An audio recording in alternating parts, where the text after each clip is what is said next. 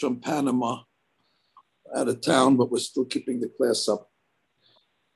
We have the Shi'ur L'Refu'ah Shelema Haya Sarah Bat Simcha. Extra special learning tonight. She needs Yeshuot. She needs Refu'ah Shelema B'ezat Hashem. So we're starting the new parasha, and that is Parashat Yitro. If you're following inside, it's chapter 18, and it's pasuk number 1. Vayishma Yitro Kohen Midyan Choten Moshe et kol asher asa Elohim leMoshe uYisrael amo ki hotzi Adonai et Yisrael miMitzrayim. So now it comes and tells us that Yitro, who was the father-in-law of Moshe, he heard something, and based on what he heard, he left his city Midian and he came and joined Bnei Israel. The question is, what did he hear? So Rashi says, Mashimu Ashama Uba. He heard about two miracles. He heard about the splitting of the sea, and he also heard about the war of Amalek. When the Jews left Mitzrayim, Amalek attacked us. And he heard about those two events, and ultimately he saw the hand of God with the Jewish people, and he decided to convert, and he came and he joined us. The Torah tells us his name was Yitro, Moshe's father-in-law, that is, but indeed Yitro had 7 names. I'll tell you the 7 names of Yitro: Reuel, Yeter, Yitro, Hobab, Hever, Keni, I guess that's like Kenny, and then Putiel. And the Torah comes and tells us that he was Choten Moshe, the father of Moshe, which is obviously a big zechut for Yitro, that he is considered the father-in-law of the greatest man, of Moshe. And the pasuk says that he heard all the miracles that God did to Moshe and to Yisrael. And the rabbis tell us, that Rashi brings down, that it puts Moshe and Yisrael in the same pasuk to come along and say Moshe was equal to all of Bnei Yisrael. Et kol asher asa, he heard also about the man that was falling, which is miraculous. He also heard about the special well that traveled with the Jewish people that provided them water. And again, he heard about the exodus out of Mitzrayim. So all these things caused Yitro to leave his town, the city, to come and join Bnei Yisrael. Vayikach Yitro Choten Moshe. So Yitro, the father of Moshe, took it Sipporah. Who is Sipporah? Eshet Moshe. It's an amazing thing. People don't realize that the only Jews that did not experience, thank you, Moses, the only Jews that did not experience Yetziat Mitzrayim was Moshe's family. Moshe's family was not there. Yitro, obviously his father was in Midian. Sipporah, Moshe's wife, was with her father. And Moshe's children were with their grandfather. So how ironic it is, Moshe Rabbeinu saves all the Jewish people, and they just heard about it, his children, but they didn't actually witness this. Until after the fact, Yitro brings Sipporah, Moshe's wife, back. And it says he brought also his 2 sons, Shema Echad Gereshom. One of the sons is called Gereshom. Ki Amar, because he said, Ger Hayiti Be'eretz Nochriya, I was a stranger in a foreign land. If you remember, when Moshe Rabbeinu went to Midian after he killed the Egyptian, let's just review history. He killed the Egyptian many years before, and he ran away to Midian. And then after that, God told him, okay, go back to Mitzrayim. So if you remember, Moshe Rabbeinu went back with him, his wife, and his children. And Aharon came out to greet Moshe, if you remember. And Aharon said, who are these people with you? So he said, this is my wife. I got married. You didn't hear. I got married to this girl in Midian. And these are my children. So Aharon says, and where do you think you're taking these people? He says, what do you mean? I'm taking them to Mitzrayim. So Aharon says, on the people that are already in Egypt, we're suffering. Now you want to bring more people to suffer? What are you bringing them there? Why would you want to bring them in harm's way? So Moshe Rabbeinu said, my brother is right. and he sent his wife back. So Sipporah was on the way to Egypt. Aaron advised, don't bring her into this dangerous situation. And therefore, she was sent back with the children. So when Moshe made all these miracles, his own family really didn't experience it firsthand. Now, the first son of Moshe is called Gershom. Ged means a stranger. Because Moshe Rabbeinu was a stranger in a foreign land, Gershom was born in Midian, strange land. Beshem Ayahad, the second son, was called Eliezer. Why was he called Eliezer? Ki Elohei Abi be'ezri, the God of my father was at my aid. Vayatzileni mecherev Paro, and he saved me from the sword of Paro. Now, when did Moshe get saved from the sword of Paro? I don't remember a story that Moshe got saved from the sword of Paro. Does anybody know when that happened? That Moshe Rabbeinu got saved from the sword of Paro? After he killed the Egyptian and he ran away. Say again? After he killed the Egyptian and he ran away. When he smoked the Egyptian. Very good. So it says that when Datam Aviram snitched on Moshe and they told Paro that he killed the Egyptian, so then there was a bounty on... Okay, you got it. I understand you. You got it. You're right. Now let me just finish and we'll give you the credit. So what happened? Moshe Rabbeinu was in danger and Paro put a bounty on his head and he finally caught up with him. And it says he took the sword and he put it against Moshe's neck and Moshe's neck turned into like marble. And instead of Moshe's neck breaking, the sword broke. And then Moshe Rabbeinu was able to run away. Amen. Amen. Now it says that Vayavo Yitro Choten Moshe, Yitro, the the father of Moshe, Ubanav and his children, Ve'ishto, El Moshe, they came to Moshe, El Midbar. They came to the Midbar, which is the desert. Now, what does it have to tell me? We know they were in the desert. So the pasuk comes along and says that even though Yitro was sitting in the lap of luxury, in Midian, Yitro was considered a hashuv guy. You have to imagine, Yitro has his house in Midian, he has his family there, he has his setup, and all of a sudden, when he hears about the nation of God, he picks up his whole family and leaves his comfort zone in Midian, and he goes to the Midbar, to the desert. I mean, imagine you would hear about some, divine people, and you just pick up and you leave Brooklyn. You say, okay, wherever you live, you pick up, you say, I'm going. Where are you going? I'm moving to the desert. Why? Because there's a divine people there that believe in the true God. So therefore, the Torah wants to highlight Yitro's accomplishment. And look how great he was. He moved to the Midbar, and nobody forced him. And he moved in order to what? To hear Torah. That's why the rabbis say there's a great content in Parashat Yitro. The content in Parashat Yitro is the Ten Commandments. And Yitro gets rewarded that in his Parashat we get the Ten Commandments because of his self-sacrifice that he left his comfort to come here, the Torah of the Jewish people. So God puts the Torah's giving in his Parashat. Beautiful. Now watch this. Vayomer el Moshe. So he tells Moshe, Ani hotencha Yitro. I am your father-in-law, Yitro. Ba elecha. Now, ve'ishtecha, and your wife is with me.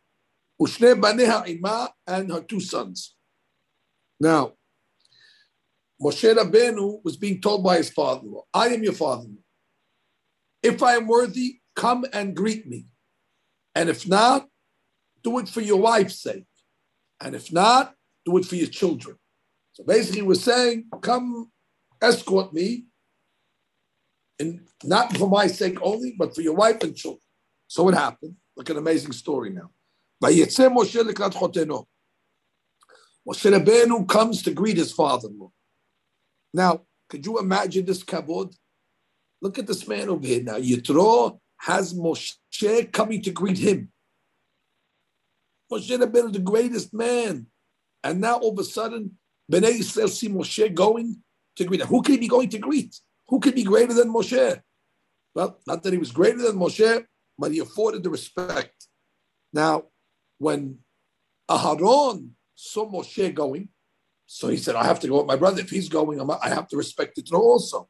Well, when Aharon went, then his sons followed, Nadav and Abihu. And then when Nadav and Abihu went, all Bnei Israel followed as well. So all of a sudden you have an entourage of 600,000 people now coming to greet Yitro. Talk about a reward to a person who left the pagan religion and joined the true religion of Judaism. And look how Hashem rewards him. He gets the kavod of bigger than kings. 600,000 people go out of their ways now to go visit, to greet him, and Moshe is leading the pack. The pasuk says, "Vayishtachu vayishaklo." It says he bowed. Now, who bowed? It's a tricky pasuk here. It says he bowed to him. Well, who's he and who's him? Did Moshe bow to Yitro, or did Yitro bow to Moshe? So that she says we can figure it out from the pasuk because it says vayishtachu vayishaklo. He bowed and then he kissed him. Vayishalu ish l're'ehu l'shalom. And the ish, the man, asked his friend how he's doing. And we know that who is called ish? Moshe's ish. Ha'ish Moshe. So we can learn from the context of the end of the pasuk. Vayishalu ish l're'ehu. The man Moshe spoke to his friend, which is Yitro. So therefore, Moshe must be the one that's active in this pasuk. So he's the one that bowed, and he's the one that kissed his father. And now the pasuk says, "Vayseper Moshe lechoteno." Moshe starts to tell his father the story. Ed kol asher asa Hashem leFaro. All that God did to Paro. Look at Moshe Rabbeinu; it's unbelievable. He's trying to now bring Yitro closer to God. So Moshe Rabbeinu now is giving him a speech, trying to soften his heart, so Yitro will have comfort to come close to Hashem. He tells him all the stories. He's hearing it firsthand from Moshe. Could you imagine that? You get the story, Mamash from Moshe. That's the best Haggadah Shel Pesach. That Moshe is telling the story himself. Yisrael, he told them what happened at the Yam Suf. He told them about Amalek. Vayatzilem Hashem, and he said how God saved them, and all the Egyptians drowned, and all the Amalekim got killed. What's Yitro's reaction? The pasuk says, "Vayihad Yitro." So simply it means he rejoiced. Al kol hatovah, on all the good Hashem asa Hashem was so happy for us. Asher tzilo miyad Mitzrayim, that he saved them from Mitzrayim. That's the simple explanation. But the Midrash comes along and says that he got what's called goose flesh. Anybody know what goose flesh is? Anybody touched the flesh of a goose recently? There's bumps. You ever heard the saying goosebumps? Because if you touch the flesh of a goose, it's all bumpy. So therefore they say, oh, the guy, when he gets scared, so all of a sudden his skin starts to become like these prickly items start coming out of the flesh. It's a real thing. So it says his flesh became prickly and he developed goose flesh. Now, why? Usually you get goosebumps when you're afraid of something or you get scared. What happened? So it says, because he heard about the destruction of Egypt. So what does he care? The destruction of Egypt should make him feel happy. He says, yeah, but you have to remember, everybody, Yitro originally was a goy. And a goy, no matter how many generations he converts, he still remembers his Gentilehood. And therefore, when he heard all those goyim dying, he felt bad. And from here, the Gemara learns a lesson that a convert,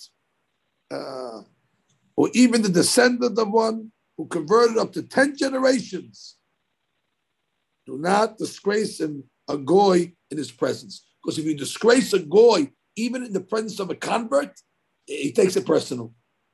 Here Yitro was converting to Judaism, but he couldn't control himself to feel bad that all the Egyptians died. So that's why it says his body was filled with hadudim. Fine. It's his roots. What are you saying? His roots, where he came from. What do you mean? Yitro came from Egypt.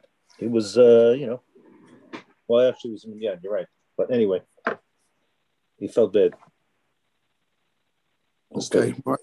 Yeah, okay, no problem. Where are we now? I lost my bearings after that. Where we are now. Here we are. Vayomer Yitro. Yitro says, Baruch Hashem, Asher Itzil Etchem Miyad Mitzrayim. Blessed is God. It's beautiful. He blesses Hashem that He saved you from Mitzrayim and from the hands of Paro. Asher Itzil Et'am. God saved the nation Mitachad Yad Mitzrayim from the hands of Mitzrayim. Now, you have to know, the Jewish people were in a bad situation. That she says it's Mitzrayim and Paro. Mitzrayim is a tough nation, and Paro is a tough king. So therefore, you got 0 for 2. You have a tough people with a tough leader, and still we got out of it. And then the final pasuk in the evening, Atayadati. Yitro says, now I know, Ki Gadol Hashem Mikol Elohim, that God is greater than all the gods. From here we learned that Yitro served every god. He went through the whole Rolodex, from A to Z. He served every god. Now he's able to make a statement. God is the true God from all the gods. Now, we would not be able to make that statement because Baruch Hashem, we never worship any other God. But Yitro had the advantage of comparison because he did worship every other God. He was looking for the truth. No, it's not this one. Try the next one. Not that one. Try the next one. So at the end, when he came to God, he said, now I realize that God is the true God from all other gods. You know what the lesson to us is? Now, after Yitro did the research for us, we don't have to research anymore. Nobody has to search. Yitro already did the legwork for us. He went and he looked and he researched every single religion, and his conclusion was, it's all false. Now I know that God of the Jews is only the real God. Ki badavar asher zadu alehem. God punished the Egyptians based on what they schemed against us. Now, the Hakamim come and tell us, what does that mean? That means, this is a deep interpretation, the way that she's explaining. That she says, in the very kettle in which they cooked, they were cooked. Zadu comes from the word nizid. Do you remember when Yaakov Avinu made the soup, the lentil soup, the adeh soup? So it's called the lentil soup nizid. So nizid is a soup. So what the pasuk said over here is ki badavar asher zadu. In the kettle that they wanted to cook the Jewish people, they got cooked, which means God punished them measure for measure. It's a very important principle that God punishes measure for measure, but it's even deeper. Yitro was one of the advisors of Paro, and he knew all the schemes that the Egyptians were planning on doing to the Jewish people. And he knew good and well that a lot of those schemes and plans never came to fruition. As the Jews, we only know the plans that succeed. But Yitro knew that there were many plans that they tried to do to us that didn't succeed. And therefore, Yitro knows how grateful we should be. We're only grateful for the plans that were exposed. But Yitro knew, I sat in the meetings. I knew what this guy Paro was up to. There was a lot of things he had coming down the pipe. But God foiled his plans before they even came to reality. Now, only Yitro knew that. Now, when he told the Jewish people that, they were surprised. They said, we didn't even know that was supposed to happen. We didn't even know we were in trouble. We thought only this. No, whatever you saw is what came to fruition. But you should know there was many more schemes. So that's why Yitro was able to appreciate the miracles more than anybody else. Because he saw the hand of God behind the scenes, foil the plans of the Mitzvah. And as a result, they brought sacrifices for God as gratitude. Aaron came, all the elders. They had a regular seudah. Now the question is, Where was Moshe for the Seudah? It says Yitro sat down to have a Seudah, Aaron joined them, all the elders. Where was Moshe? And the Pasuk comes, she comes along and says, he was serving them. Unbelievable. He was the waiter. Abotai, you see how humble our master Moshe is? Moshe, the greatest man, and what is he doing? He's the one serving them. Hey, eat a little of this, eat a little of that. From here you learn that so great is the leaders of Bnei Israel and Moshe, and his greatness is the humility. It's such a beautiful lesson. He's serving them. Finally, it says, Moshe, it says, and they ate in front of God. And Rashi learns a fantastic lesson of it. What do you mean they ate in front of God? They ate at the table.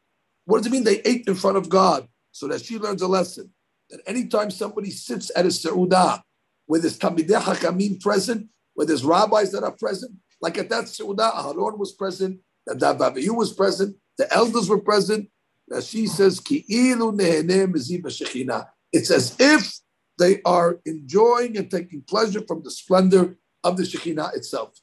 So that's a big item. When you sit with Talmidei Hakamim in a Seudah, know you're in the presence of God, because God is at that Seudah as well. So that's when the Pasuk says, they sat and broke bread Lifnei HaElohim, because sitting in front of the Talmidei Hakamim is as if you're sitting in front of Elohim. We learned these classes, Refuah Shlema, Haya Sarah Bat Simcha, and we say, Emna Refanada, Betoch Sha'ar Cholei Amo Yisrael.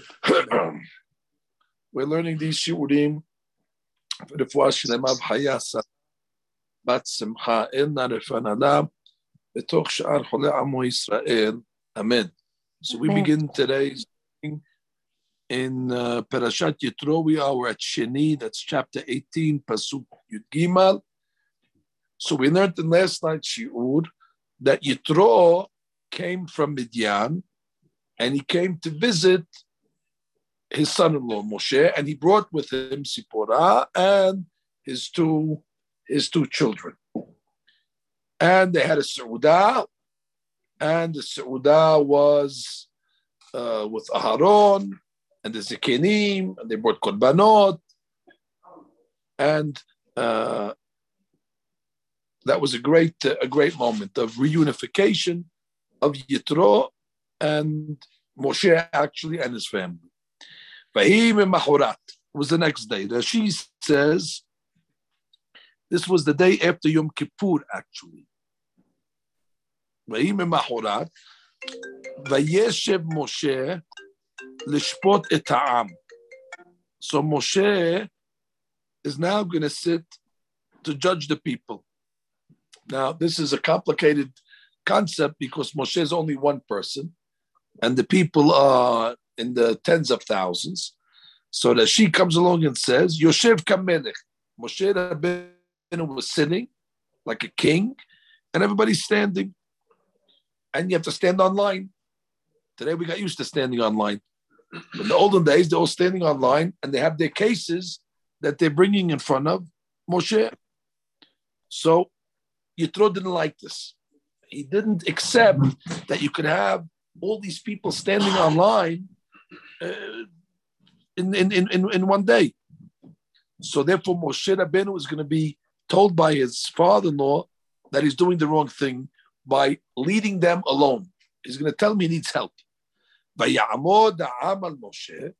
the people were standing, waiting for Moshe's advice, from the morning until the evening. And Rashi comes along and says, is it possible from the morning to the evening?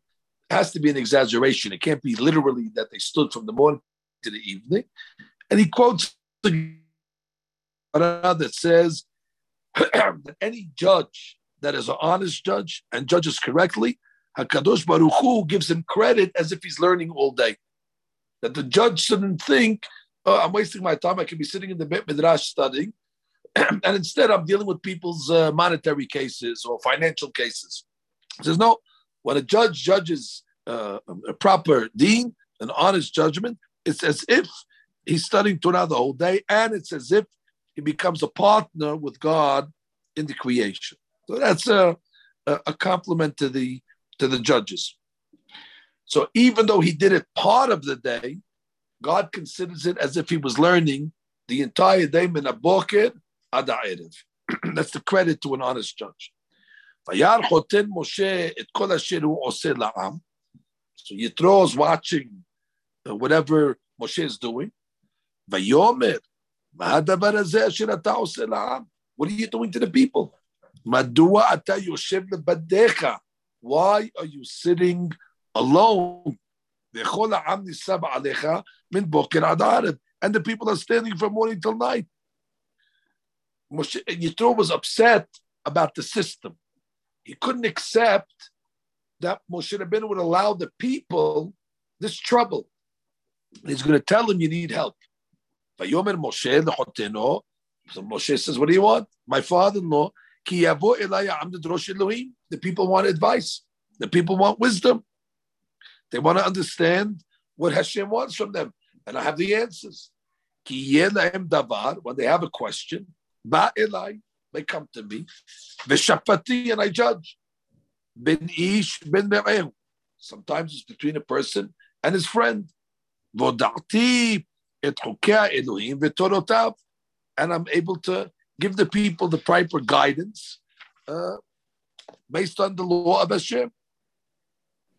So Yitro comes along and says, "Vayomer choten Moshe elav." Yitro says to him, "Lo tov hadavar asher ata oseh." Wow, gives it to him strong. He tells it to him, "Lo tov." Why is it lo tov? Why is it not good? Navol tibol gam ata gam ha'am hazeh asher imach. Nabol tibol means you're going to become worn out. When somebody overworks, they become worn out, they become fatigued, they become tired. So he says, not only are you going to be worn out, the people are going to get worn out standing on these long lines, and therefore you're going to burn yourself out, and you're going to burn the people out. Nabol tibol. Gam ata, gam ha'am hazeh asher imach. This is too big of a job for you, Moshe. Lo tuchal aso lebadecha. You cannot do this job alone. Even though Moshe, you're very strong, that she says, even though Moshe Rabbeinu has tremendous potential, this job over here is beyond. Fine. So what's the advice? Ata shema bekoli yasecha. Take my advice. I'll give you a good consultation. And don't take my advice. Yitro says, ask God, see if he agrees.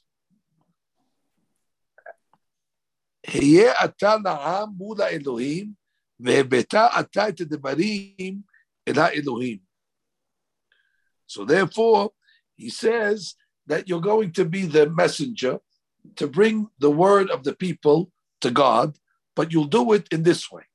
And you'll guide them, teaching them the Torah, the Hukim, the different laws. You'll teach them the road that they should walk in, and you'll teach them the proper actions that they should take. But that can only be done. You have to go find from the people proper judges. And what are the qualifications of these judges? Anshe Hayil. Anshe Hayil means they have to be rich. Now, why do you think a judge has to be rich? Very simple. So he cannot be bribed. If a judge is needy, you can bribe him. So first of all, he says you have to get men that are Anshe Hayil. And you also have to find people that are Yir'eh Elohim, that are God-fearing, and Anshe Emet. Anshe Emet, which means that you can trust them, which means that their words are going to be accepted. When they say guilty, the people will accept it. When they say you have to pay, these people are Anshe Emet. People can trust them, they're reliable. And Son'eh Batza.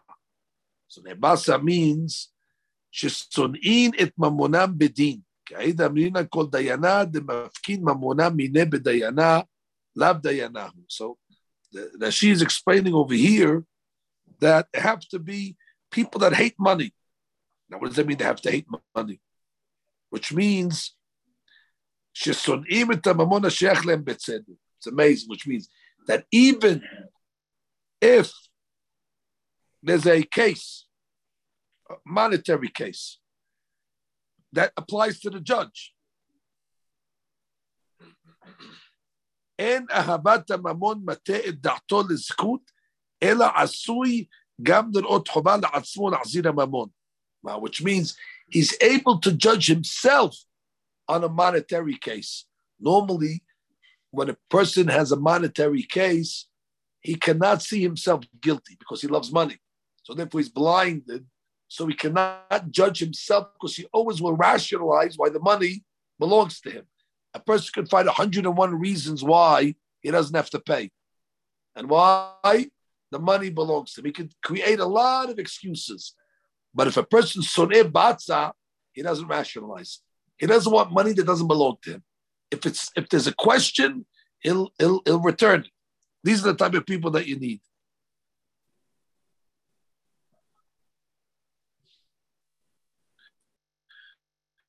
Which means like this, Rashi tells us a beautiful lesson. Any judge that had to go to court for a monetary case affecting him cannot be a judge. Why? Because it means he didn't see it himself. If you need to go to court, that means you don't see that you're guilty. You need a judge to tell you that you're guilty. That means if a judge needs to go to court for a monetary case, he wasn't able to see the truth himself. Why? Because he was blinded by the money. And therefore, if a judge is blinded by the money, he cannot be a judge. Incredible point, Abotai.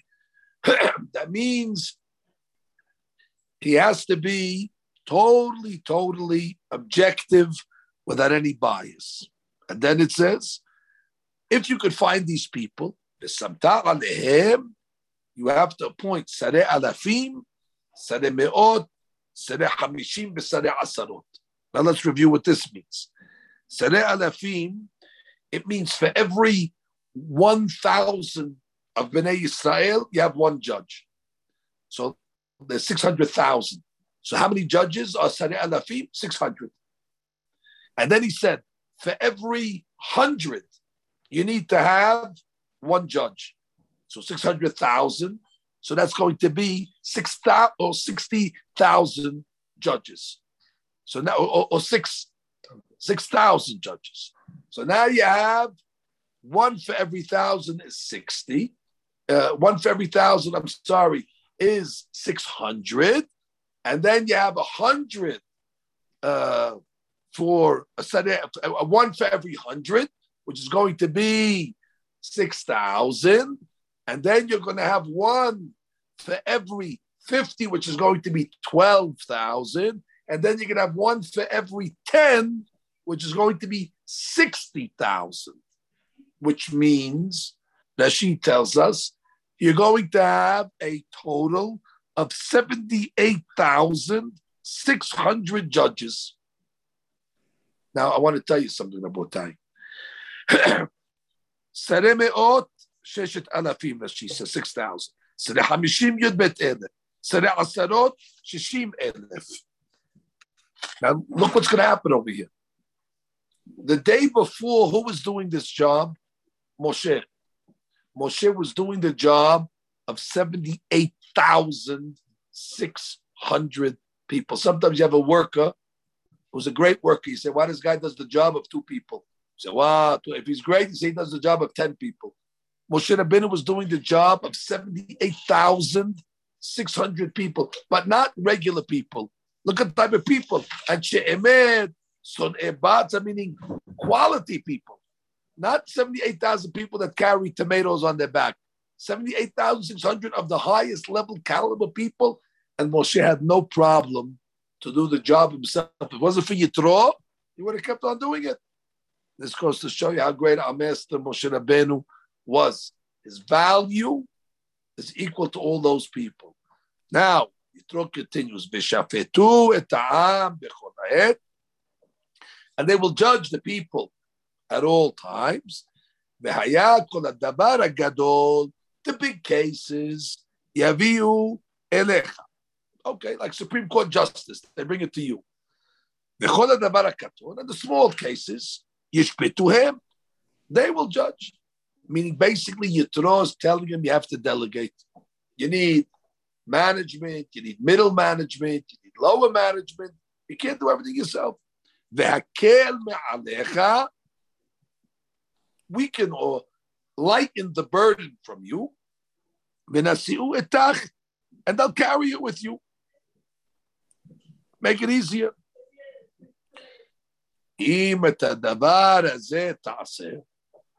If you're going to follow my advice, now,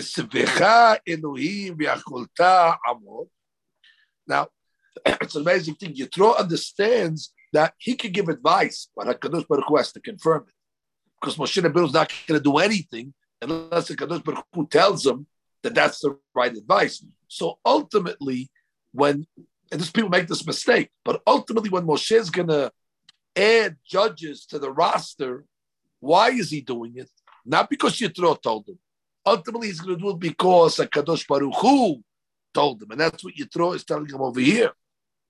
Which means, ask HaKadosh Baruch Hu, Rashi says, Hamlet begmura, im yitzaveh otak la'asot ken tukal la'amod, v'im ya'akev al yedecha. But Yitro says, I don't know if Hashem's going to tell you not to do it. I don't see how you're going to be able to stand. It's going to be too difficult.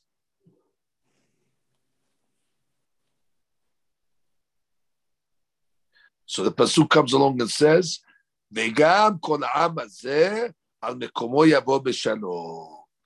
And then, as a result of this advice, everybody in the nation will go home in peace. So the Rashi comes along and says, not only you, but you'll benefit Aharon's children, and the 70 elders, which means they also benefit from this, that they won't have to work as hard. So Gam Kol Ha'am is including all those helpers that you had till now. They'll be saved from the trouble. Vayishma Moshe lekol choteno. Moshe hears his father-in-law's advice. Vayas kol asher amar, and he listens. He does it. Vayivhar Moshe anshe hayil. He chose anshe hayil. What's anshe hayil? He found rich people. B'kol Yisrael. He or Vayiten otam rashim alam. He put them leaders. Sareh alafim, again, one for every 1,000. That's 600. Sareh me'ot. That's one for every 100. And then Sareh hamishim, one for every 50. And Sareh asarot. So you have 600, 6,000, 12,000, and 60,000. Different managers. They would judge the people at all times. The difficult cases they brought to Moshe. And the smaller cases, they themselves would judge. וישלח משה את חותנו, וילך לו אל ארצו. Now, it was very nice. After this was over, and he gave the advice, maybe he was afraid he's going to get some more advice, so he sent them home. But nonetheless, the pasuk says, he sent his father back home. וילך לו אל ארצו, and she says something beautiful over here, לגייד בני משפחתו. Yitro still had some family back in Midian, and they weren't converted yet. Yitro converted, and whoever he brought with him, his daughter, is converted. But he still had some family back home. So the pasuk says, "Vayelech lo el arzo." He went back to his land in order to convert the rest of his family. This shiurim of the Refuah Shlema of Chaya Sarah Bat Simcha El Narefanala Betoch Shar Chola Amo Yisrael. Make it tonight, Amen. So I'm just going to fill in. This class should be a Refuah Shlema for Chaya Sarah Bat Simcha. Bezat Hashem. Okay, well, up to Perek Yotet, the Pasuk writes, this is one of the highlights of the entire Chumash. We're about to get the Torah. B'chodesh HaShelishi, in the third month, they set Bnei Yisrael me'eretz Mitzrayim, when Bnei Yisrael left Egypt. So we left Egypt in Nisan. So the second month would be Iyar, and the third month would be Sivan. So it's on Sivan. Vayom hazeh ba'al haSinai. So on the first day of the month, they came to Har Sinai. So it was Rosh Chodesh Sivan. Now Rashi has a problem. Rashi points out that it says Vayom hazeh, on this day they came to Har Sinai. What it should have wrote on that day when they came to Har Sinai. What's on this day, meaning like it's current? Says Rashi that whenever a person learns Torah, you have to make it as if it was given today. Anytime a person learns Torah, it should be new to you, like it was given today, like the day Hashem gave the Torah. The pasuk continues, "Vayisu Refidim." They traveled from Refidim. Vayavo b'midbar Sinai, and they came to Midbar Sinai. Vayachanu b'midbar, and they camped in the desert. Vayichan sham Yisrael neged Ahad, and Bnei Yisrael camped opposite the mountain. So Rashi points out again, it says Vayisum Refidim. They traveled from Refidim and they went to a place called Midbar Sinai, where we got the Torah.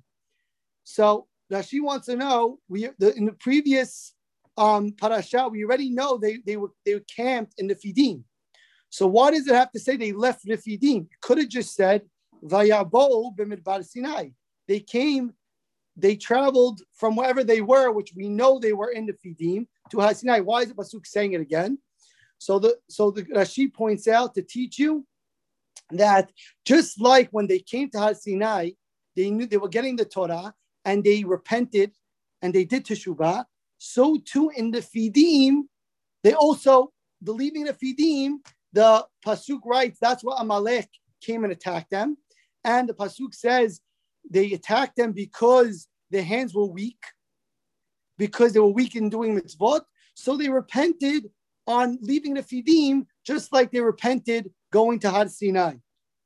Now, another point that Rashi points out, it says, Vayichan sham Yisrael neged Ahad. It uses the word Vayichan.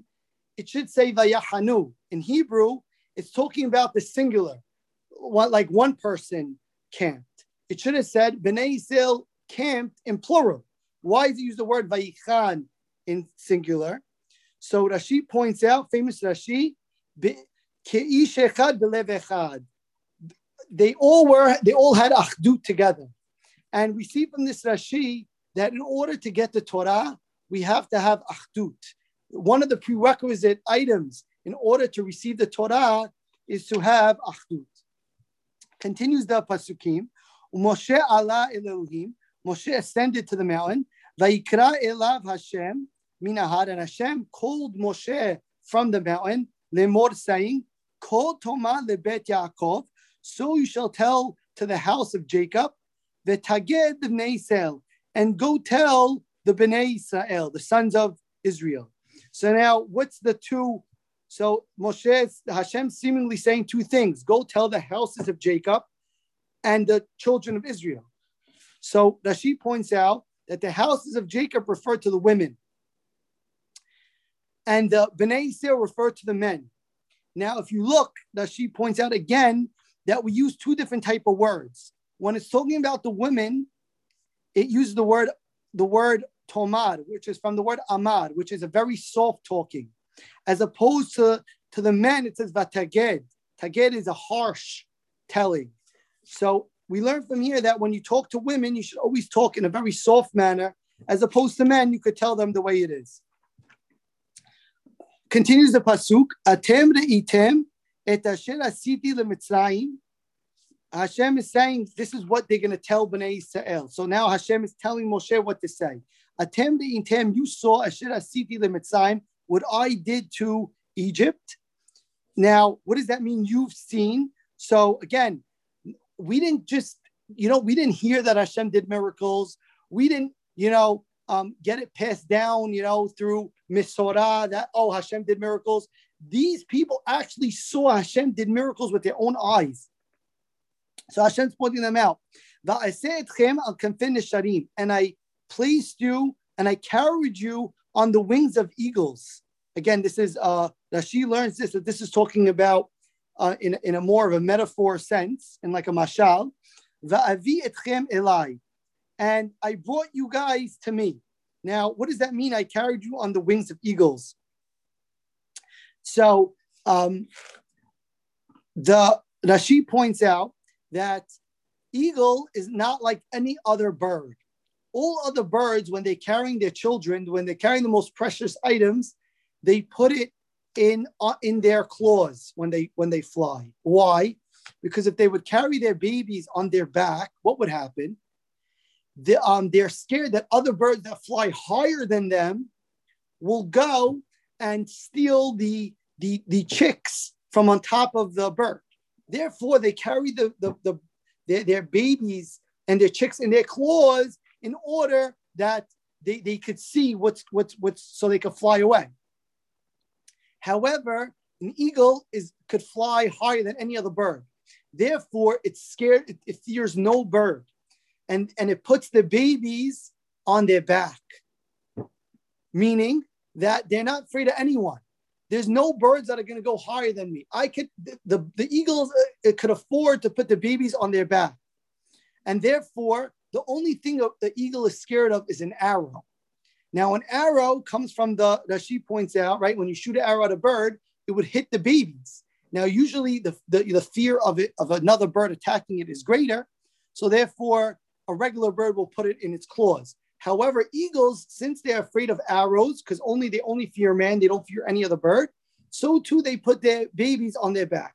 So Hashem's saying, I brought you out of Egypt in such a manner, so to speak, I wasn't afraid of anyone, and I brought you out like that. Ve'ata, and now, im shamot tishma'u bekoli, if you hear my voice, ushmatem et beriti, and you keep my covenant, and you will be the most treasured nation from all the nations. For the whole earth is mine. What's going on here? Hashem's telling Moshe, at the end of the day, I can't call you my nation only because I own the whole world. Hashem owns the whole world. They all belong to Hashem. However, Hashem is saying, but you will be to me like a treasure, so to speak, like a king that has a treasure, that stores his special treasure away in his treasury. So too, you're going to be like that to me. The attempt you lead, and you'll also be to me Mimlechet Kohanim, like the priests of the kingdom, Vegoy Kadosh, and a holy nation. What does that mean? Meaning like the ministers. We're going to be like the ministers of Hashem. We, so to speak, represent Hashem in this world. We're going to be like his aristocrats, his ministers. Vegoy Kadosh, and you'll be a holy nation. Ela hadevarim, these specific words, asher tadaber el bnei Yisrael. These exact words you should tell bnei Yisrael. Okay, continues the pasuk zayin. Vayavo Moshe. Moshe came. Vayikra leziknei Am, and he told the elders, Vayisem lifnehem et kol hadevarim ha'eleh, and he placed before them all these words. Asher sivau Hashem, exactly what Hashem said. Now, Rashi points out that so the timeline was as follows. They first came to they first got to Har Sinai on Rosh Chodesh Sivan. Next, when the following day, Moshe went up to the mountain. So that's the second of Sivan. He went up to the mountain. Hashem called him from the mountain. And the third day, he told Bnei Israel, so this is the third day of the month, he told Bnei Israel what Hashem told him to tell the people. Vayanu kol ha'am yachdav, and all the people answered together. Vayomeru, and they said, Kol asher diber Hashem, whatever Hashem spoke to you, na'aseh, we will do. Vayeshev Moshe et divrei ha'am el Hashem, and he brought back what Bnei Yisrael said to Hashem. Now, again, even though again, Rashi points out that obviously Moshe knows that Hashem knows everything, right? He knows what the Bnei Yisrael answered. However, Rashi says Moshe was teaching us derech eretz, that when someone tells you to do something, you go report back to them, even if they know what happened. Still, derech eretz to report back to them. Pasuk tet, Vayomer Hashem el Moshe, Hine anochi ba elecha. Behold, I will come to you, be'av ha'anan, in a thick cloud, ba'avud, in order yishma ha'am b'deveri imach, in order so that the people will hear, like just the same way I speak to you, the people will hear my voice like I speak to you. V'gam becha ya'aminu, and they will also believe in you, le'olam forever. Vayigid Moshe et divrei ha'am el Hashem, and Moshe spoke these words to the told the words of the people to Hashem. Now, Rashi points out, it says Gam Becha, they will also believe in you. So Rashi points out that not only will they hear Hashem's voice and now fully believe in Hashem, but they will also believe in Moshe, Vegam, and the word Vegam to include all the future prophets, they will also believe.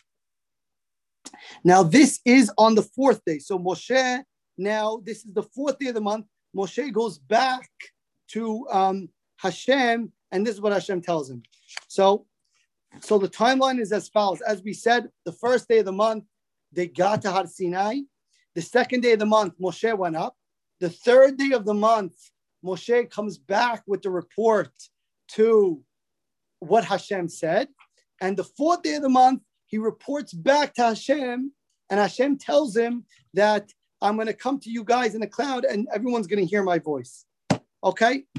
We'll stop here tonight. B'ezrat Hashem, there should be a refuah shlema for Chaya Sarah Bat Simcha. Okay, Rabotai. Shalom, shalom, shalom, Rebbe. Hey, Malka, how are you? Baruch Hashem, Baruch Hashem. How are you? I'm doing okay. Everybody. Thank God, thank God. Baruch Hashem. Okay, let me make this over here. All right. Baruch atah Adonai Eloheinu melech haolam shekolenu baruch. Amen. All right, Rabotai, we're learning Chumash. Sorry, last night I was stuck on a plane, so I couldn't make it. But tonight, Baruch Hashem, they let us off, so we're here. Where did Your we get? son-in-law was fabulous. Thank you, Baruch Hashem. That's what I heard. Baruch Hashem. Raving reviews. Baruch Hashem. Okay, where did we leave off? Did he do the Ten Commandments? Let's see where he got until. We got until. No, not yet. Not yet. Okay, so we're up there, Shishi. So we're learning over here for the Fu'ah Shlema Chaya Sarah Bat Simcha. And if you're following inside, we're in chapter 19 and it's Pasuk number 20. Vayered Adonai al Har Sinai al Rosh Har. So the Pasuk says God's presence came down on Har Sinai. Now the Rashi over here right away says that it can't be that God came down exactly to the mountain, because the Pasuk says that God spoke to us from the heavens. So therefore he couldn't come down. So what does it mean then? So the Rashi says over here, Melamed, Shehirkin Shamayim Ma'alyonim V'Tachtonim V'Tzi'ar al Gabei Ahar. Kemasa al Gabei Mitam. Amazing. He took the heavens and he brought the heavens down to earth. So therefore the heavens were resting on the mountain. He says like a person puts a mattress on a bed. So the same thing, Borei Olam took the heavens and brought them down to the mountain, and therefore God came to the mountain, but there was the heaven there, which this is probably where we get the statement heaven on earth. That's when this happened. The heavens actually came down to earth themselves. And the God took the Kisei Kavod, his chair of glory, right on top. And the Pasuk says, Vayomer Hashem el Moshe, God tells Moshe, Red ha'ed ba'am. Go down and warn the people. What's the warning? Do not enter, which means they're not allowed to climb the mountain. At this point, Har Sinai becomes Kodesh, becomes holy. So therefore, Bnei Israel are not allowed to get near the mountain. They can't bring their animals, as we're going to see, close to the mountain. And God forbid, the Pasuk says, Pen yehirtzu el Hashem, that if they do get close to the mountain, then God forbid, Rashi says, yehirtzu. What is yehirtzu? Yehirtzu means they'll be separated as a nation, which means those that go up are going to die. They're going to separate from the nation. Pen yehirtzu. Al yedesh ta'abatam nirot. That maybe they're curious. They want to see what this mountain's all about because they're going to see the Shekinah come down. So they're going to have curiosity. So what's going to happen? God says, "V'nafal mimenu rav," which means like this: lest the people separate from the camp out of curiosity to go see the mountain because it's going to be an eventful item. But the pasuk says, if that's going to happen, v'nafal mimenu rav. No matter how many or how less people go to the mountain, God forbid they will die.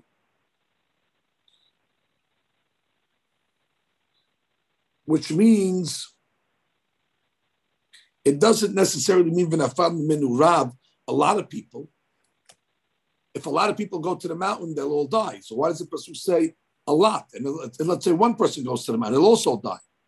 So it's not necessarily a lot of people will die. It's anybody that goes to the mountain, even if it's one person, will die. But Rashi says that one Jew is considered to God as a lot. That even if one is going to die, so that will be considered plenty. Fine. And now the Gemara says, that's tomorrow's class. Now the Torah says, Vegam HaKohanim HaNigashim El Hashem, the Kohanim. Who's the Kohanim? At this point in history, does anybody know who the Kohanim were? Not the Cohen family, or not the Towel family. The whole kingdom. What do you mean the whole kingdom? The Leviim. No. At this point. Aaron? No, the firstborns. The Bechorot. That's right. The firstborn. Wait, you know what, Sandra? Bring me. Wait, I don't want this to die. This iPad. 1 second. You have a plug over here? And I can move it over here. It doesn't matter. 1 second. Just technical issues up all time. It's over here. I just see it just says 1%. I don't want it to die on us. 1%. 1 second.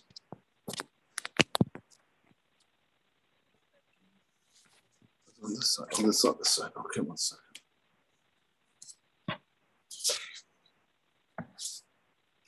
Is it plugged in?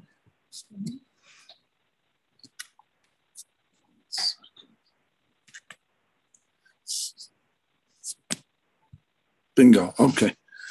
Better. Yes. So, 1 second. Get my coffee over here. It's important too. So the pasuk is saying over here, the Kohanim at the time was not the Kohanim that we know today. It's the firstborns. If you were firstborn, you were considered separate to serve God.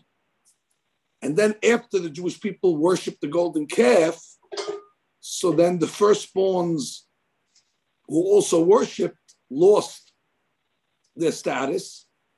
And then it went to the Leviim, who did not worship the golden calf. So anyway, the pasuk says, Vegam Kohanim, that even the priests, which is the Kohanim, the firstborns, don't think they can go to the mountain either.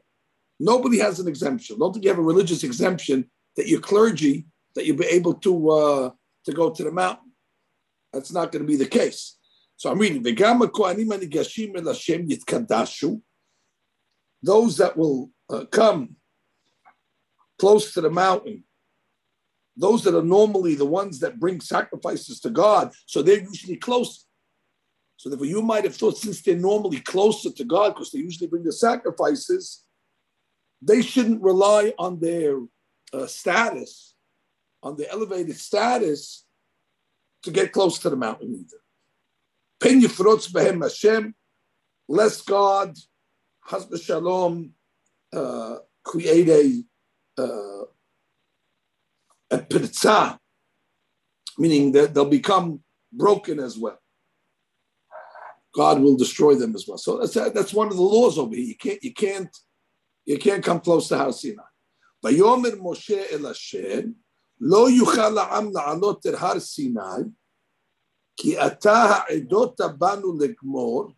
So Moshe tells Hashem, and this is a very, very interesting pasuk, by the way. I don't think we find too many pasukim like this in the Torah. Vayomer Moshe el Hashem. Normally, you always have Vayomer Hashem and Moshe. This is amazing. Look how close Moshe Rabbeinu is. Moshe is talking to God. Vayomer Moshe el Hashem, lo yuchal ha'am la'alot Har Sinai, which means the people are not going to go close to Har Sinai. Ki ata ha'edot banu lemor. You already told us, Hagbel et har v'kiddashto. You told us already to separate the mountain and quadrant it off. So that's it. The people are not going to, as if Moshe Rabbeinu, as if he's saying, you don't have to warn them. They already have a warning already. They got warned already in the previous 3 days, and they're not going to go up without permission. Meaning it was warned already. So Moshe Rabbeinu just wanted to make sure that this is not something new. Because he said, this is something we know already. We already were commanded that the first 3, the 3 days that they prepared at Har Sinai, they were not able to come close to the mountain. So this is nothing new. The pasuk says, "Vayomer elav Hashem, lech red." Okay, go down from the mountain and go give them a second warning. Now, why give them a second warning? So we learn a lesson over here. That you warn a person always twice.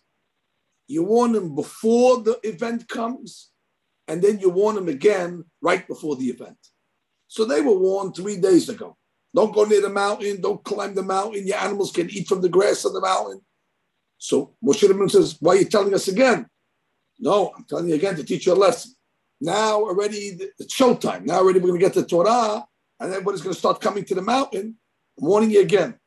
Nobody can say we forgot, we didn't hear it. Ve'alita ata ve'aharon emach ve'kohanim ba'am al yihirsu la'alot l'Hashem pen yifrotz bam.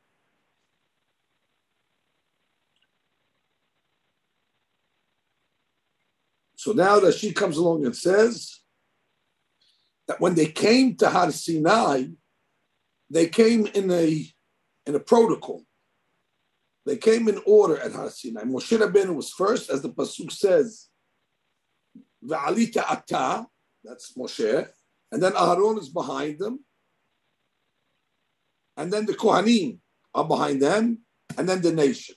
So therefore there was like standing. Everybody had their area. So Moshe was the closest.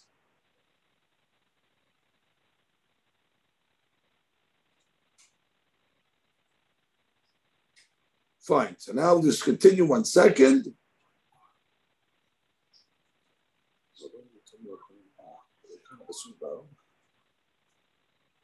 Fine. Ben Yifrotz Bam, like we said, lest God attack them. Vayered Moshe el ha'am. So Moshe Rabbeinu came down to the people. Vayomer alehem. And what? What is that? Vayomer alehem.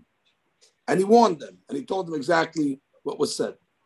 Vaydaber Elohim et kol hadevarim ha'ele lemor. And now we start the Ten Commandments. Veidaber Elohim, God, this is the name of God that's being used over here. Elohim is used as a judge. God is coming as a judge over here because he's warning them that, if you do these deeds, you'll get reward, and if not, you're going to get punished. So therefore, this is like a judge that gives warning to the litigant. So that's why the pasuk uses the name of God, Elohim. Veidaber Elohim et kol hadevarim ha'ele lemor.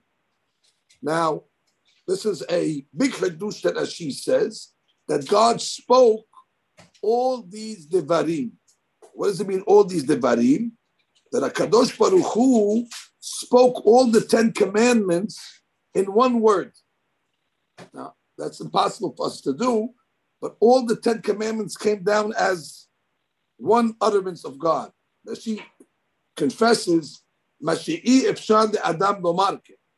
It's impossible for a human being to say 2 words in one shot, let alone 10 commandments in one word, in one utterance.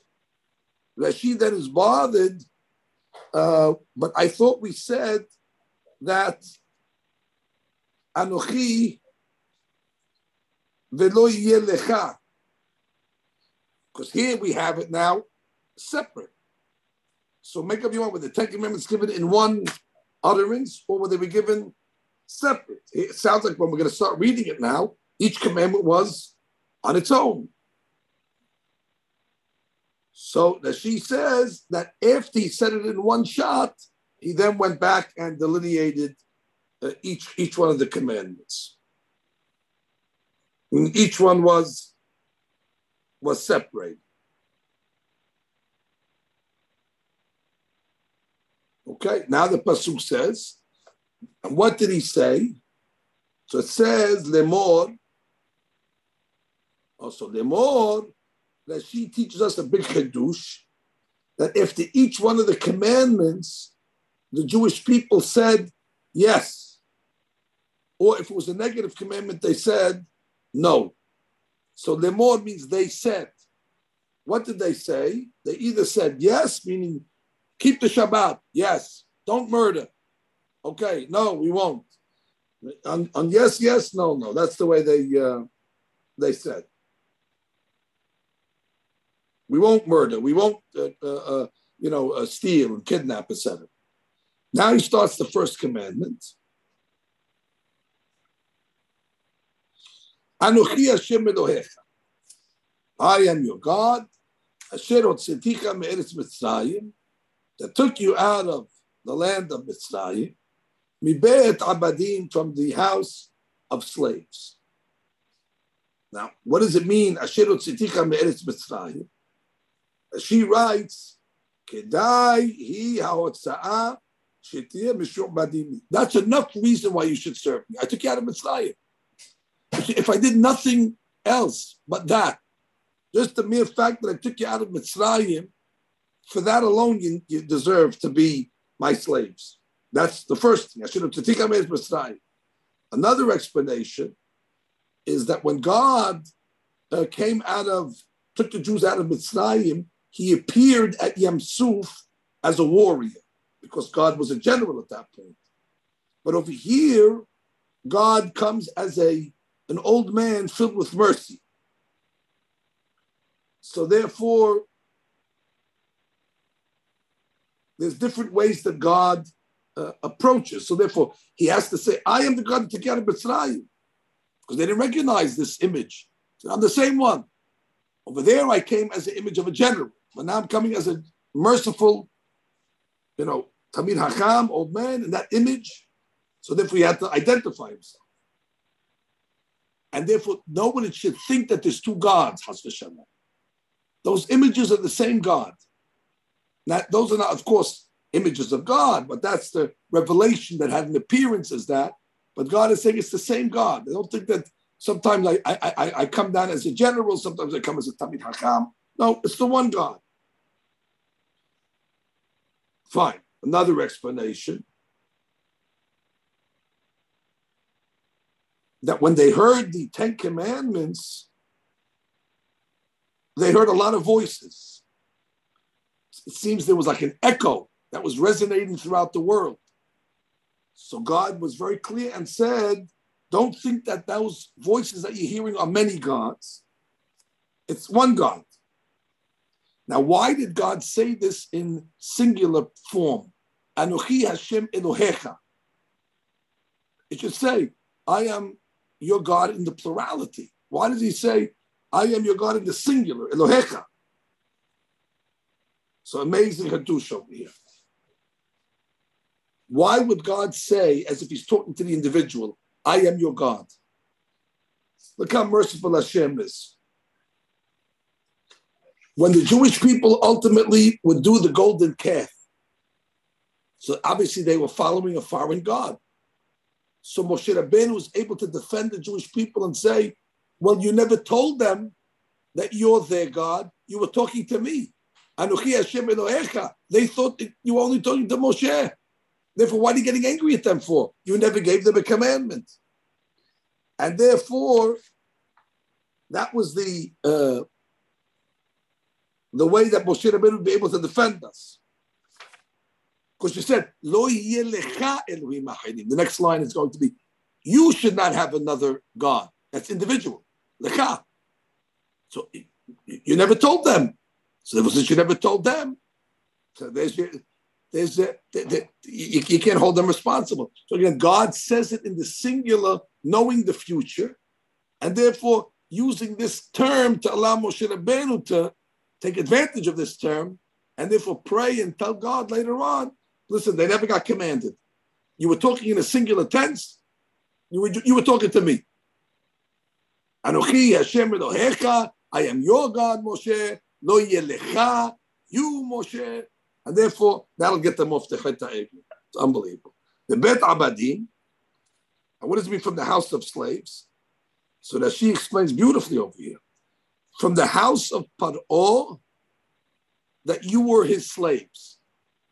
Right? She has to fix it over here, because Egypt was not the house of slaves. Egypt was Egypt. We were slaves in Egypt. So that she says, the house of Paro, where we were slaves. But then he says something beautiful. Right, Bebet Abadim, exactly, that's the way he explains.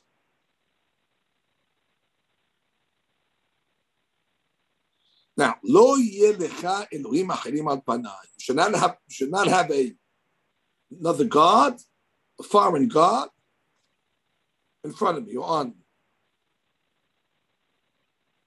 Now, what it means, Lo yeh lecha, that she says, what is it? What do you have to tell this for? What do you have to say this for? Because the pasuk says, Lo ta'aseh. There's another pasuk that says, don't make. That's the next pasuk. Don't make another God. So I would have thought that maybe it's only forbidden to make. I mean, to make an idol or something like that. But let's say it's made already. Let's say you didn't make it. So therefore, the pasuk has to say, Lo yehiyeh. It should not be. So there's two different rules over here. There's don't make for yourself a new God. And even if it's there already, this idol, so you say, I didn't make it, it was there. He inherited it from his father. No, lo yeh, it should not be to you. So you're getting two different items. And the next pasuk says, Lo ta'aseh lecha, sorry, Elohim acharim, foreign gods, and as she reminds us, there's no such thing as foreign gods, because there's no such thing as gods. Gods that are really not gods. Which means Elohim acharim means like this. Beautiful explanation of Rashi over here. Do not make yourself gods that others have made. Elohim acharim, not other gods. Gods that others have created for themselves. But of course, God would never say other gods. That would be derogatory, as if Chas v'Shalom God has competition. What is God saying? Don't buy from the competition. No, he would not say that. So therefore, it's Elohim acharim. It's gods that others have made them God, but they're really not. That's that explanation. Another explanation, Elohim acharim, foreign gods that are foreign to those that serve them. These people, they cry out to these gods and they don't answer them. Of course. So therefore, they make themselves distant to even their own people that serve them. So it's Elohim, gods, that are achirim, that are considered strangers, and they're considered distant to those that even serve it. Understand how we're learning the second way of Nashi? So let me explain again. It's beautiful to know this finally, how to learn the Ten Commandments. Lo yeh lecha Elohim achirim. First explanation is, do not make yourself an Elohim that others have made for themselves. But not that there's such a thing as other gods. There's no such thing as other gods. The second explanation of Rashi is, do not make for yourself a god that is considered a stranger, a strange god to them, to those that serve them. Because even the people that serve the gods, they don't answer them. So they even considered acherim to the worshippers themselves. Now, al-panai means as long as I am in existence. Because you might have thought that maybe we were only commanded against Avodah Zarah in that generation. So al-panai is God's way of saying, as long as I'm around, you cannot have another God. And basically God's around forever. So that means you never can have a other God. Let's just finish now this commandment. Do not make to yourself a pesel. Pesel is a statue. What does it say? Yeah, an idol. Or an image, meaning you want to make, let's say, an image like a star or a moon or a sun, images of the heavenly bodies. Or you want to make an image of something that's on earth. You want to worship a mountain, or you want to worship a fish, or a different type of, you want to worship money. It's also an idol. So all these things are foreign gods. You cannot make. Do not bow to them. Do not serve them. Ki anochi Hashem Elohecha, I am your God. El Kana. What does El Kana mean? I am a vengeful God to punish. I'm not going to forgive. Which is normally I'm merciful, I forgive. But on Avodah Zarah, I'm Kana. Kana is I'm vengeful. So you're getting a warning. There's not going to be mercy over here. Poked avon avot al bani, al shilishim v'al l'sonai. That I will punish both father and child. Again, she reminds us, only if the child is continuing the ways of his father. When if the father was an Asha, and the child continues in his ways, so I'll go after both of them. I'm not going to have any mercy. Look at both generations. But God ends and says, not only do I punish, but I also do kindness. Now, this is unbelievable. When a person does a good deed, this is the Ten Commandments now, God rewards them. How many generations does God reward a person for his good deeds? The Pasuk says, la'alafim, 2,000 generations. Oh, exactly. You believe that? So therefore, now you have to know why our community, let's say, is so blessed. Because it's nothing to do with us. We're already reaping the zichuyot of our ancestors. They did something good, so that carries on for 2,000 generations. However, when it comes to the bad, what did the Pasuk say? God remembers the sins of the father for the children, for the third generation. It says, Al-Shalishim Val-Be'im. So when it comes to these sins, how many generations, God forbid, does the sin carry down? 4 generations. And how many generations does the zechut carry down? 2,000. What's the ratio? 500 to 1. Which means the midah, the measure of good, is 500 times greater than the measure of bad. There's a famous Talmudic statement that always says that God's measure of goodness is 500 times greater than his measure of punishment. And we learn it from here. Sin only carries to 4 generations. But zikuyot, they carry forever. 2,000 generations basically is forever. Okay, we'll just do one more because these are beautiful. We cannot leave the commandments that quickly. even though the hour is late, but we're in the middle of the 10 Commandments. We'll do one more, and tomorrow night we'll start with Shabbat. It's a great night to start with Shabbat tomorrow night, Thursday. Lo tisa Hashem Hashem alecha lashav. You're not allowed to say my name in vain. What does it mean to say my name in vain? In the olden days when they swear, even today, they swear on God's name. So when you swear on God's name, it cannot be for nothing. What does it mean for nothing? Give me an example for nothing. So that she says, you're swearing to change something that cannot change. For example, you say, I swear this rock is gold. I swear on God's name. So you're swearing on a false thing. The rock cannot be gold. Or something different. I swear that this tree is a tree. What are you swearing for? We know it's a tree. It's obvious. Why would you use God's name on something that's obvious? So that's what it means. Do not say my name in waste.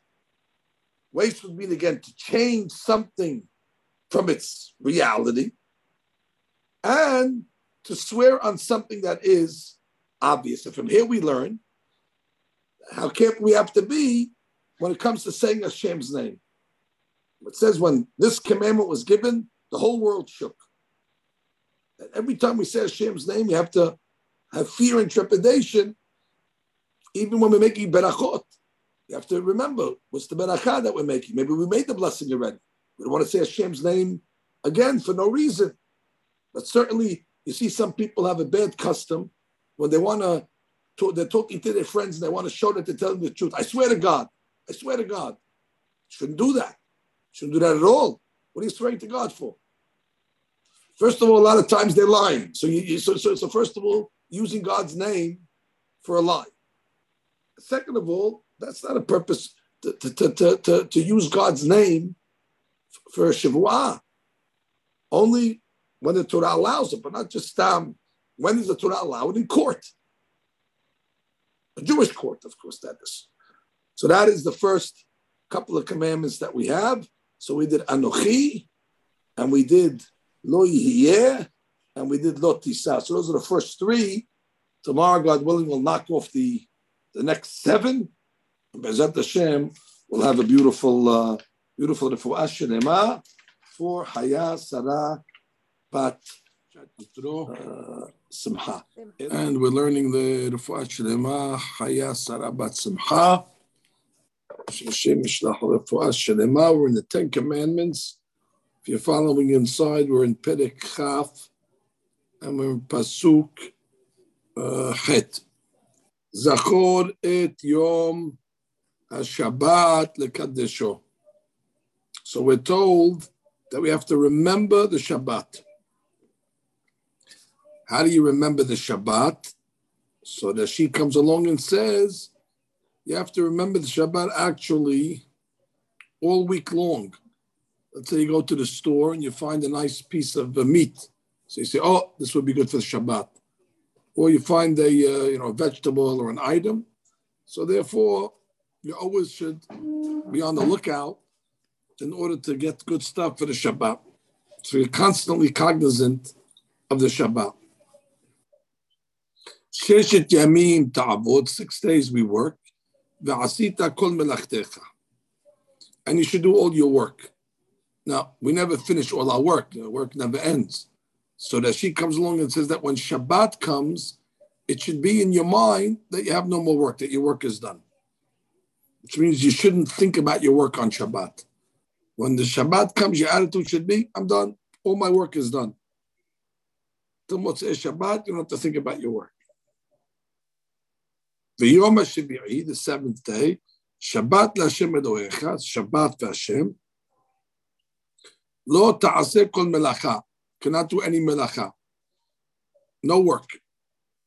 So ata, you, ubincha ubitecha, your son and your daughter, avdecha, your servants, amatecha, your maidservants, ubehemtecha, even the animals have to rest, the gerecha asher b'sharecha, and the ger, the convert that's living in your midst. Now, what does it mean? Ata u'bincha u'betecha, that you and your children have to keep Shabbat. So that she comes along and says that it's coming to teach us that the adults have to warn the children.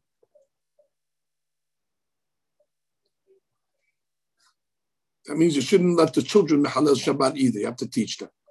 So ata, your responsibility is on your children as well. Because God created the heavens and the earth in 6 days. Itayam, the oceans, bet kol asher bam, and everything inside. Vayanach vayom hashiviri, and he rested on the 7th day. Now, of course, God doesn't need to rest. It just means figuratively, God doesn't get tired, so he doesn't need to rest. But it's to teach you a lesson that if God takes a rest on Shabbat, even though he doesn't have to, so all the more so we say kal vachomer, that a person who toils and works hard during the week should definitely take a rest on Shabbat. So that's what it means, Vayana, that if the pasuk is referring to God that needed to take a rest, he doesn't fatigue, so certainly humans that work with great strength during the week, so therefore for sure they would need a rest on Shabbat. And God blessed the Shabbat by Kaddesheu. Now how did he bless the Shabbat? So it says, he blessed it with the man. How did he bless it with the man? The fact that the man came a double portion on Friday. So he blessed it says two things in the pasuk. Learn this good. It says, God blessed the Shabbat and he sanctified it. How did he bless it? With the double man portion that came on Friday. That's why we have 2 loaves of bread on Shabbat, to commemorate the double portion that came out on Friday. And Kiddusho B'man, he sanctified it that the man did not come down on Shabbat. So it's 2 things, that the double man came on Friday and that no man came on Shabbat. So that's how God blesses the Shabbat. Kaved et avicha ve'et imecha. Now we learn the mitzvah of honoring parents. Honor your father and the mother. So you'll live a long life. So that she says, if you'll respect your parents, you'll live a long life. And if not, God forbid, you'll learn a short life. Obviously, that's an implication. You can learn from the positive, you can learn the negative. The Torah doesn't have to tell you the negative, it's implied. That if respecting parents brings long life, then the opposite brings, God forbid. Lo tirtzach, don't murder. Lo ten'af, don't commit adultery. Adultery is going with a married lady. Lo tignob. Anybody know what lo tignob is? Don't steal.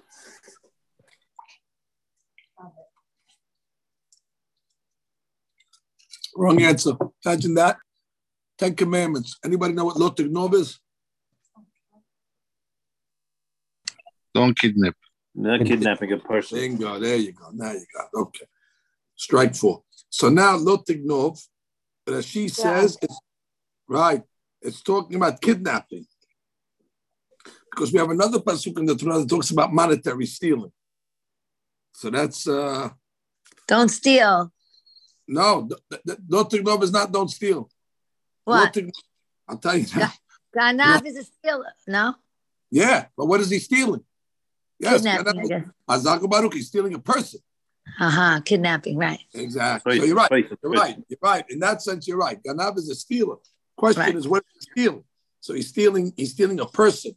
Because in the 10 Commandments, these are sins that are punishable by death. If a person murders, he's punishable by death. If a person commits adultery, it's punishable by death. If a person steals money, so you're not punishable by death, you just pay it back. But kidnapping, that's punishable by death.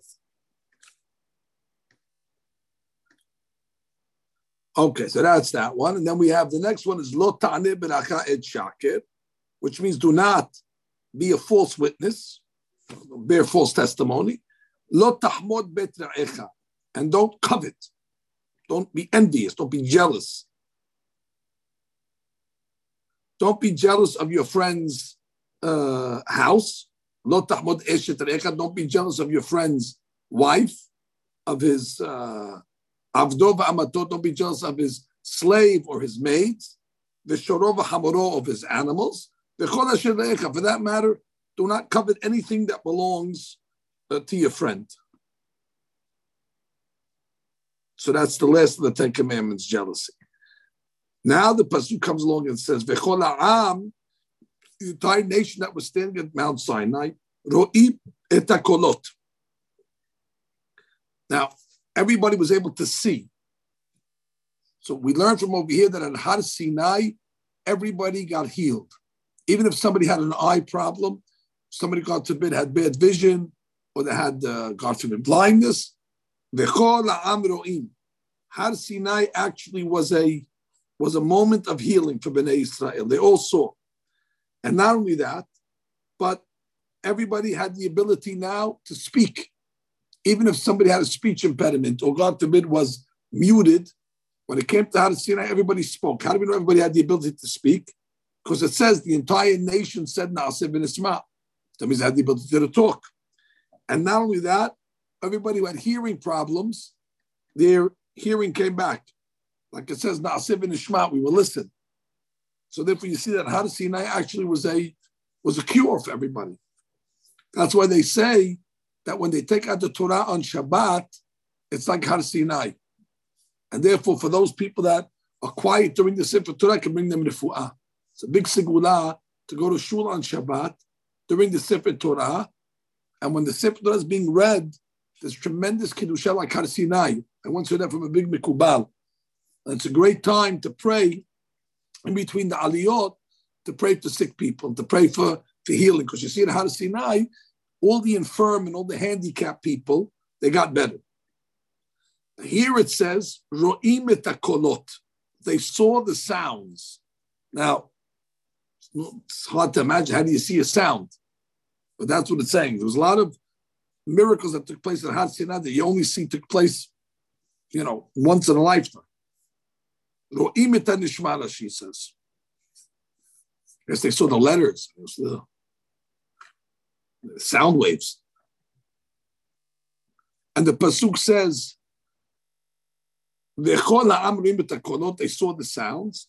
V'et halapidim, they saw the fire. V'et kol ha'shofar, they heard the blasting of the shofar. V'et ha'har ashen, and the mountain was smoking. Vayara am, the nation saw this. Vayanu'u, the yanu means they were shaking, as she says. They were sweating, trepidation. Vayamdu mirachok. Wow. Rashi says that they got so afraid and they got pushed back when they heard the word of God. They moved back out of fear 12 meal. Now, how much is 12 meal? Let's try to figure that out. 12 meal. Each meal is like a distance of 18 minutes walking. How much can a person walk in 18 minutes? A few miles? Yeah, about 2. About 2 miles in 18 minutes? How much is it? Times 10, that's 20 miles. 15-minute miles faster. 14 miles faster. Oh, so it's about a 15-minute mile, right? So therefore it's about a mile and change. So it's about 12 miles. Let's say each one is a mile. It's amazing. And then what happened? So they were so far away from Har Sinai. So when they heard Anoki, there was a pushback. They just, from fear. Wow. So then the angels had to bring them all the way back to Har Sinai. Now it says, Vayomeru el Moshe, so the people came to Moshe, and they said, Daber ata imanu, you speak with us. V'nishma will listen. Daber imanu Elohim pen namut. We can't hear God anymore. We're afraid that we're going to die. It's too strong. It's too powerful. What is that? Vayomer Moshe el ha'am. So Moshe tells the people, Al tira'u, don't be afraid. Ki leba'abur nasot etchem ba Elohim. God came to test you, but as she says, God actually came to make you great. That everybody in the world is going to know that we're the only nation that God spoke to directly. So God's not doing this to kill you, God forbid. God's doing this to bring your esteem up, to bring your status up. The whole world will know that the Jewish people are the nation that God communicated. And that's still today. So Lema'an Nasot Etchem means to elevate you. Uba'avur tihiyeh yir'ato al penechem liberti techatam. And also in order to bring fear into you. And once the fear comes into the people, so that it'll stop them from sinning. Like we learned, the nation stood from far. And Moshe Rabbeinu went into the cloud that was on Har Sinai. Arafel is the thick cloud. Vayomer Hashem el Moshe, and God spoke to Moshe, and he said, B'nei Israel, speak to the people, tell them this, Atem re'item, you saw, Ki min hashamayim dibarti emachem, that I've spoken to you from heavens. Which means there's a big difference between when a person sees with his own eyes or somebody tells you it. Over here, Har Sinai, it wasn't hearsay. We didn't hear it from somebody else. You know, sometimes somebody tells you something, you don't believe it. You don't know if he's telling you the truth. Here it's saying, Atem re'item. You saw it with your own eyes. That what? That God spoke with Hashem. Nobody doubted. It was clear as a bell.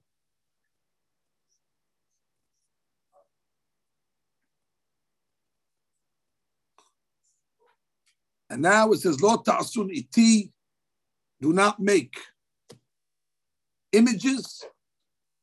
And then she says, what type of images are we forbidden to make?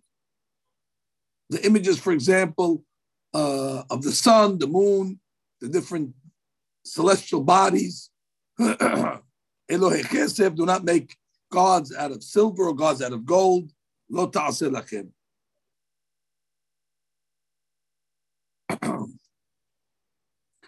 And if you know, Rashi comes along and says that in the Beit HaMikdash, we did have a figurine, a gold figurine. It was called the cherubs. That was the only figurine that was permissible. And therefore, look at that. I raised my hand and it says you are raising your hand. Your hand is raised. Look at that. Lower. Okay. Try that again. It's weird. Okay. So you're not allowed to make, you're allowed to make the figurines only of the cherubs, which was in the temple. And then she comes along and says they had to be made out of gold. You're not allowed to make them out of silver. So that's what it says. Do not make for me a god out of silver. The only one you're allowed to make is out of gold. And it's not a god, obviously, because of a sanction. It's the cherubs. And if you make it out of silver, it's going to be considered like a foreign god. Zahav, that you can only make 2 cherubs out of gold, but not more than that. So if you make more than 2 cherubs, so then already you're over on this as well. So we learn from this law 2 things. Number 1, the keruvim must be made out of gold and not silver, and you can only make 2 of them, and you cannot make more than that. Lo ta'asu lachem. What does it mean? Do not make from you. Let's say a person says, well, I want to make cherubs in the Bet Knesset, in the Knis. You're not allowed, even though you want to do it for God. You want to go on the Hechal and make 2 gold figurines. Not allowed. So that's what it means, lo ta'asu lachem. So this pasuk actually is teaching you about the laws of these cherubs. Finally, misbach adama ta'aseni. We have to make a mizbeach for God. The mizbeach has to be an altar. That's when we have the Mishkan, and it's on the ground. It has to be. It was filled with ground from the bottom to the top. It was made out of metal, the frame. But then when they camped, they would put the frame down and fill it up with dirt. So therefore, that was called Mizbach Adama. That's the way that she says. Say that again. The frame of it was copper, of the Mizbeach. And when they landed in the Midbar, whatever, because they traveled. So when they would stop in a location, they would fill it up. It was hollow. They would fill it up with dirt, and they would bring the korban. So it was called Mizbah Adama. And it says, what do you do with this Mizbeach? Ta'aseli. That you have to make it for the sake of God. The Zabahta alab, and you will bring korbanot on it. All the different korbanot, the sacrifices. Korban olah, korban shenamim, sonecha, bekarecha, the sheep, the cattle, bechol hamakom asher nezkir shemi, and whenever you mention my name, avo elecha berachticha, I will come and bless you. So Rashi says over here, certain places you'll have permission to bring sacrifices and mention my name. Where are these places? The Beit HaMikdash. That's where God gave the ability for the Kohanim to lift their hands and bless and use the special name of God. That's the special name of God that's only used in the Beit HaMikdash. It's called the Shem HaMefurash. It's the explicit name. Ve'im mizbah abanim ta'aseli. And if you're going to make for me a mizbeah of stones, so what does that mean over here? If you're going to make me a mizbeah of stones, means when? One of the mizbeahs made out of stones, lo tibnei eten gazit. You're allowed to make a mizbeah out of stones, but you cannot use a sharp knife or a saw to cut the stones. You could just take the stones from the walls or from the mountains, but you're not allowed to take metal to cut the stones. Why? Because metal is used for weapons. And therefore, if you use something that's metal on the Mizbeach, you defile it. Logic being that the Mizbeach is supposed to bring long life to the people. So it doesn't make sense to use a weapon which shortens the life of the people. The Mizbeach brings peace between man and God. The weapons obviously bring strife. So therefore, we're not allowed to use a weapon or a sharp, blunt object, metal, to build the Mizbeach. Now Rashi over here comes along and says a big hadush. Kal Vachomer, he says, these rocks, they don't see anything and they can't hear anything. And they don't talk. But what? By bringing a korban on these rocks, the Mizbeach, it brings peace between us and God. And therefore, we're not allowed to use any metal weapon on it. Could you imagine a person that makes peace between man and his wife and family that's fighting, or man and his friend? All the more so God will protect them from any trouble. That means if the Mizbeach, which is a peacemaker, that when you bring the Korban, it makes peace between us and God, and therefore the Mizbeach, we say it's not fair to use something that is sharp. We cannot use a weapon.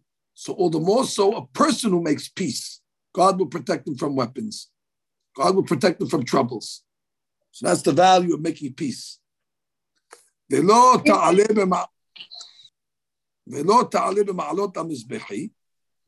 the Mizbeach, you're not allowed to, you have to ramp. The Mizbeach was very high. So they built a ramp to go up to the Mizbeach. You're not allowed to build steps. Why not? So it says, Asher lo tegale erbatecha alav. So your nakedness will not be revealed. Because what happens when a person has steps, so your strides of your feet become widened. And then what happens? The steps are able to see your nakedness. Modesty. Hazako Baruch. Now, it's really not so immodest because the Kohen was wearing pants. It's not like you're seeing a nakedness, but it's just not nice. It's not a nice item.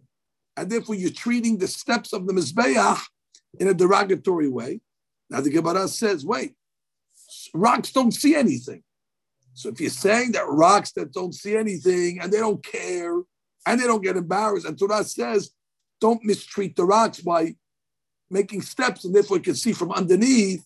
So therefore, all the more so, a person who does have sensitivity, who does have emotion, who does have feeling, all the more so, you should not offend them. Which means if the Torah is telling us we have to be careful not to offend the steps, when does every step get offended? Well, the more so, one has to be careful not to offend people that do get sensitive and do get hurt. It's a lesson, a kal v'chomer. There was one time a rabbi came to a person's house and he noticed that the challah on the table, this is the husband, noticed that the wife didn't bring the chali cover. So he started to yell at her, "Where's the chali cover? You know we have every Friday night."